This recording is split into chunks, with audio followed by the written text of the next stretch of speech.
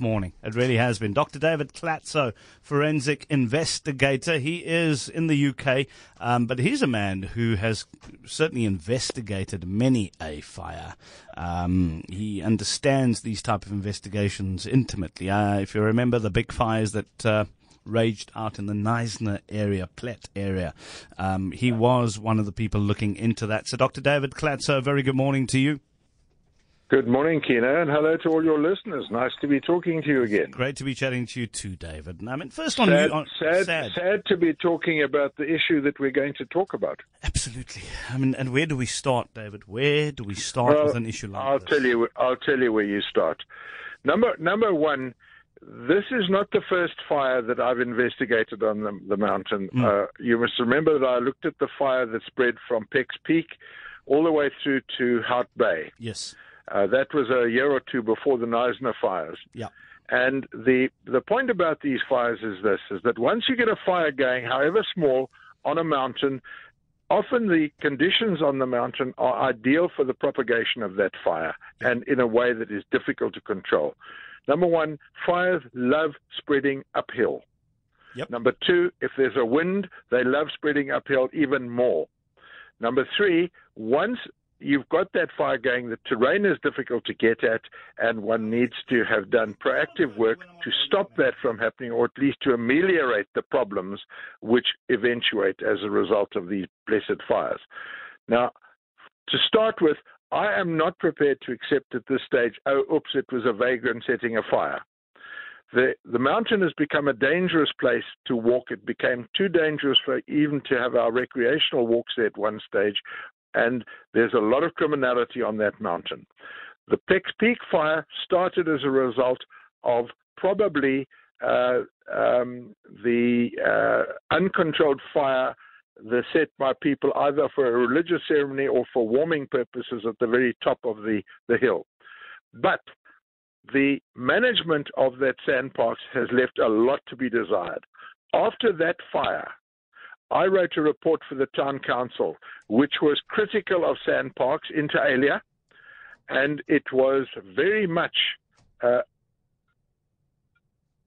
are we together? Yeah, I can hear you, David. You wrote it was very critical. I personally handed that report to Patricia DeLille in a council meeting, in a Manco meeting, and that report was buried. It never saw the light of day. What did the report say? I think the report was critical of the way in which the sandparks managed the facility that they had in the midst of the Cape Town urban area, and it was also critical of a number of issues. I'll give you one example. When the fire was licking at the boundary at Tokai, the concerned citizens in Tokai had heavy earth-moving equipment and wanted to build fire breaks to stop it moving into the urban area. They were threatened with legal action by sandparks at the time. There were affidavits in my report stating that from people who were the people threatened with that. Now, that's in contravention of the Forestry Act. When there's a fire on your neighbor's land, you are mandated to go onto that land and stop that fire spreading, even if it means breaking and entering. And that would prevent it from happening. Secondly, I think that one needs to know something else. The fire at that time, which started on the southern peninsula towards Cape Point, that fire, I'm of the firm view, was started by sandparks. I went onto that property at the time, found clear evidence of dieseline started fire. There was dieseline containers that I found, and I had for a while, and I found evidence that they'd started that fire, and that fire got out of hand and spread in a in a northerly direction from the southern part of the peninsula. It didn't start where sandparks originally said it started. Now, that's only the one thing, Kieno. There are lots of other things. The fire got to UCT very simply because the management of the vegetation on the western side of UCT was neglected. If you drive up the road to Rhodes Memorial, there are pine trees all over the place there, and those pine trees, once they get going, they are a danger to life and limb in a fire for two reasons. Number one, they burn beautifully. Pine wood burns lovely. It contains all sorts of flammable oils and turpentines and things of that nature which make it burn, but bits of it break off and are carried by the convection currents. and you get spotting fires that form well in advance of the fire line. And that's what happened at UCT. The second thing that I am informed about, and it needs to be investigated because I have it from two sources, but not directly, is that the fire hydrants and the firefighting system on the mountain are non-functional or poorly functional. That needs to be investigated, whether those have been upgraded, whether they've been investigated, whether they've in any way been serviced over the last few years is a question that really needs to be asked. Okay. Fire breaks, question mark. Why were there no proper fire breaks on that border next to the tennis courts? And the third thing is that UCT must now come to this party and explain to everybody the following. Did UCT upgrade its own fire systems, number one? Number two, did they clear their gutters of pine, of vegetation debris, which inevitably blows onto the roof? Because if they didn't, there's your cause of the fire getting so easily onto the library roof. So there are lots of questions that need to be asked, and this problem needs to be fully investigated. You can't have a major facility like this burn down and say, oh, oops, it was a vagrant. There needs to be proper investigation. Okay, so let's run through once again the people who need to not take responsibility, but the key people who have got to answer questions. We start with the pine trees. Whose job was that? Sand Parks.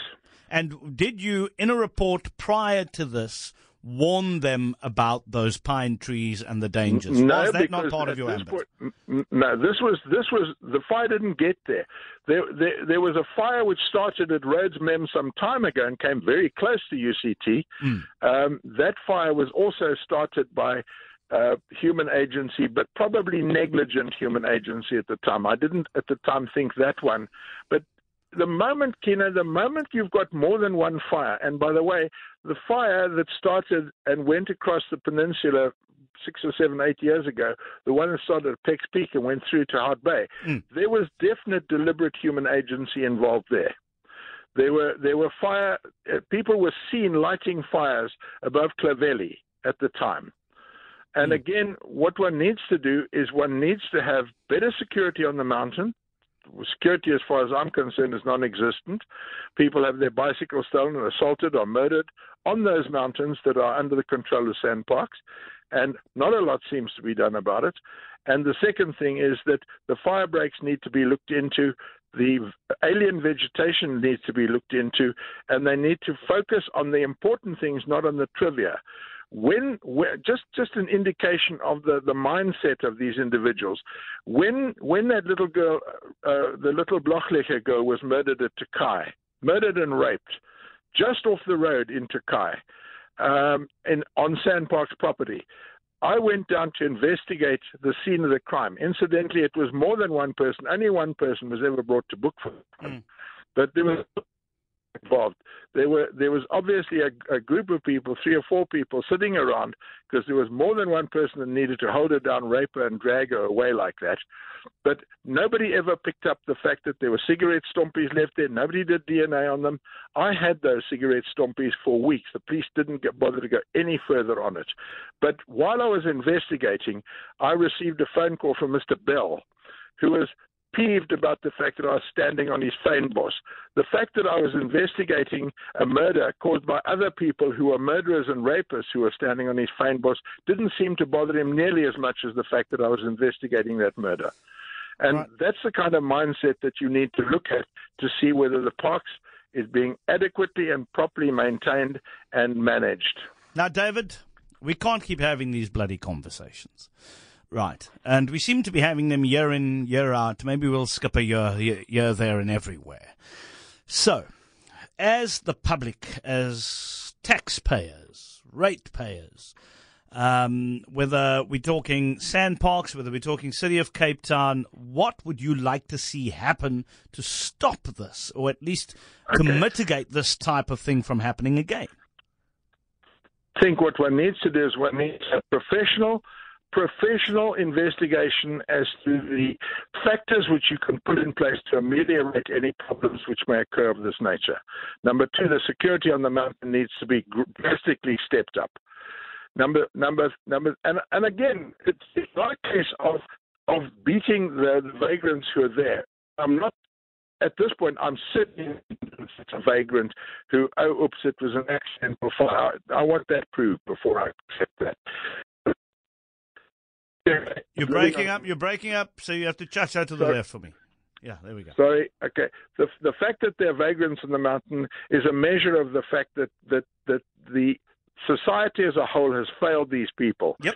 And if they took a little bit of money out of the looting that went on and spent it on doing some social building, this would be a better place. We could build this country. If you took 10% of what's been looted and just used it to build up the country, it would be a better place. The third thing is that you need to have professional people looking at the risk factors at UCT. That library should never have burned down. Okay, and I don't know what other damage has been done on the property, but that shouldn't have happened because there should have been adequate provision made for preventing the fire getting close to the UCT's boundaries. The fact that it got onto the boundary and into the boundary, beyond the boundary, is unforgivable and needs to be looked at why that happened.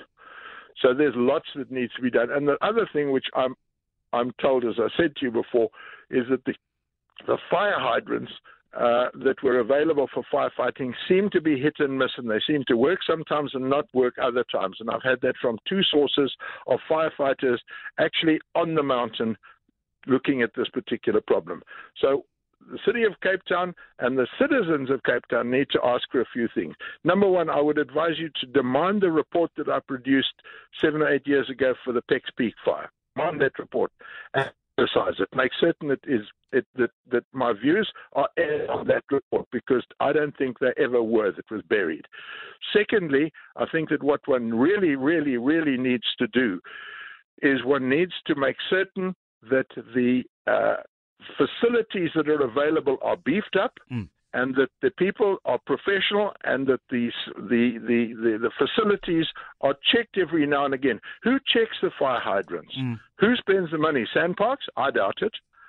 And why should UCT, at least why should Cape Town spend money on a facility from which they derive no financial benefit? All the money from Sandparks is shipped off to the ANC headquarters, doesn't come to Cape Town. And that needs to be relooked at. Yeah, well, you mean Pretoria. I would imagine Sandparks money goes to the National Fiscus. To Pretoria. Yeah, it goes to the National Fiscus. The Sandparks Central, whoever it is in Pretoria who spends the money on whatever they spend it on. Dr. Daivid Klatzow, thank you very much for that.